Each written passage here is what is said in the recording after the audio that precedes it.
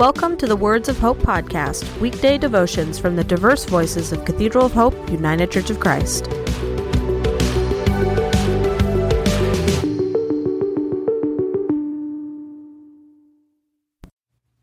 The devotion for today, Thursday, August 10th, 2023, was written by Dr. Pat Saxon and is narrated by Judith Ann Anderson. Today's words of inspiration come from Philippians 4:9. Whatever you have learned or received or heard from me or seen in me, put it into practice, and the God of peace will be with you.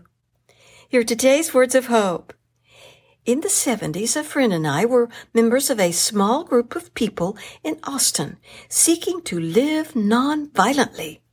We met regularly, shared potluck dinners, and studied Gandhi, Aldous Huxley, John Deere, David Dillinger, and MLK, some of the renowned teachers and practitioners of non-violence. And we took to the streets in a time when massive protests, sometimes violent, had erupted against the Vietnam War. While speaking out against the masters of war, we also stepped in to try to be peacemakers, diffusing provocative behavior and harm when possible. In recent years, I've become more attentive to the daily modes of violence, the kinds of attitudes and actions which injure others and ourselves. Thomas Merton's assessments of the violence of modern life initiated reflection and, over time, changes in the pace and number of my commitments. There is a pervasive form of contemporary violence to which the idealist most easily succumbs: activism and overwork. The rush and pressure of modern life are a form of its innate violence. To allow oneself to be carried away by a multitude of conflicting concerns, to surrender to too many demands, to commit oneself to too many projects, to want to help everyone and everything is to succumb to violence. The frenzy of our activism neutralizes our work for peace. It destroys our own inner capacity for peace. It destroys the fruitfulness of our own work because it kills the root of inner wisdom, which makes work fruitful. Praying and pondering this wisdom can lead to seeing the impact of our choices more clearly and to making small changes which lead to peace. Just recently, a devotion by Father Richard Rohr spoke to the violence of judgment. One source, he says, is that pain from the past grows and is transmitted to others if we do not heal it.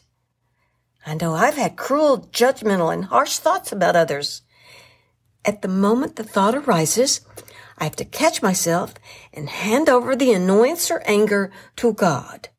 Contemplative practice helps me develop this capacity to watch myself, to let go of the thought, and to connect with my loving inner witness. Just becoming aware of our tendencies toward judgment and projection is a first step.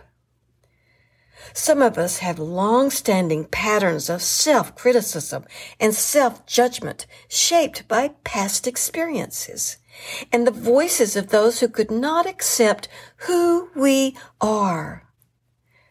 Lori Seymour calls this another kind of violence.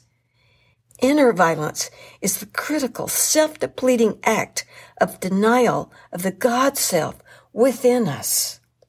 Every moment of inner violence feeds the violence that rocks our world.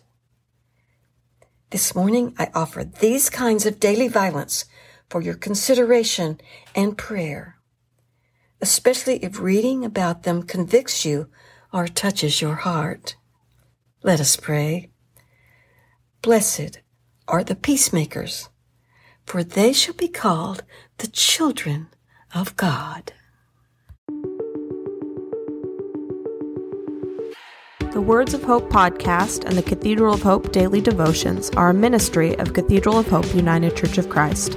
To support this ministry, Please subscribe to and share this podcast, follow us on social media, and donate through our website at cathedralofhope.com/give.